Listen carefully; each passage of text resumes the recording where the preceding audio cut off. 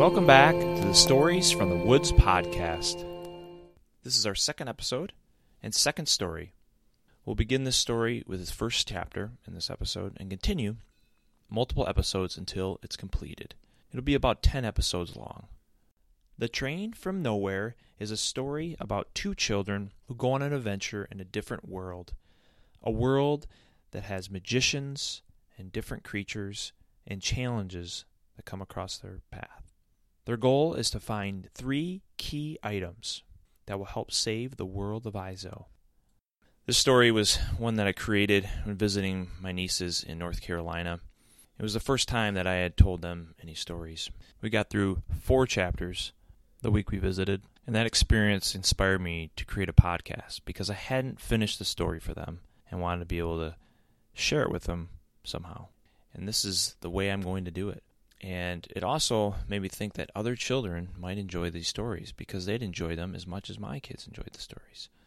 They were captivated and interested in what was going to happen next and always wanted me to keep going, even though it was time to stop and for them to go to bed. I hope you enjoy the story as much as they did the first time I told this. The Train from Nowhere.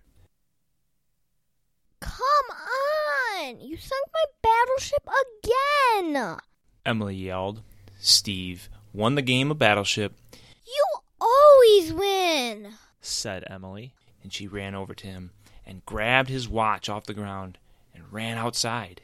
Steve got up quickly and ran after her through the back door. Slam!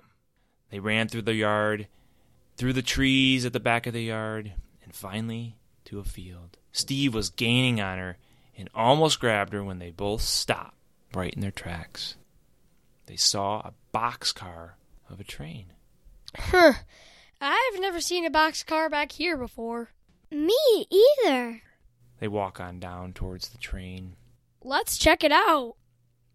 They walked around the sides of the train and didn't see anybody on the outside. I wonder what's inside it. So they looked inside, up in the front, and then around on the back was the caboose. And they jumped on board, and they looked around, and then they started to feel the train moving. Steve and Emily quickly got up and started walking out. But Steve remembered he'd lost his watch. Where's my watch? Emily went back with Steve to help him find it on the ground. But once they found it, the train was at full speed. They looked out the back and said, We can't jump from here. We'll kill ourselves. Just at that moment, a beautiful butterfly flew in to the train caboose and landed on a seat inside. Everything's going to be all right, Steve and Emily, Spoke a voice. Is that butterfly talking to us? Said Steve. I think so. Responded Emily. Yes, I am talking to you. I am Sharva. I am going to take you on an adventure today. We need your help. Are you ready for an adventure? And Emily and Steve look at each other. I don't know. And then the earth opened up in front of the train.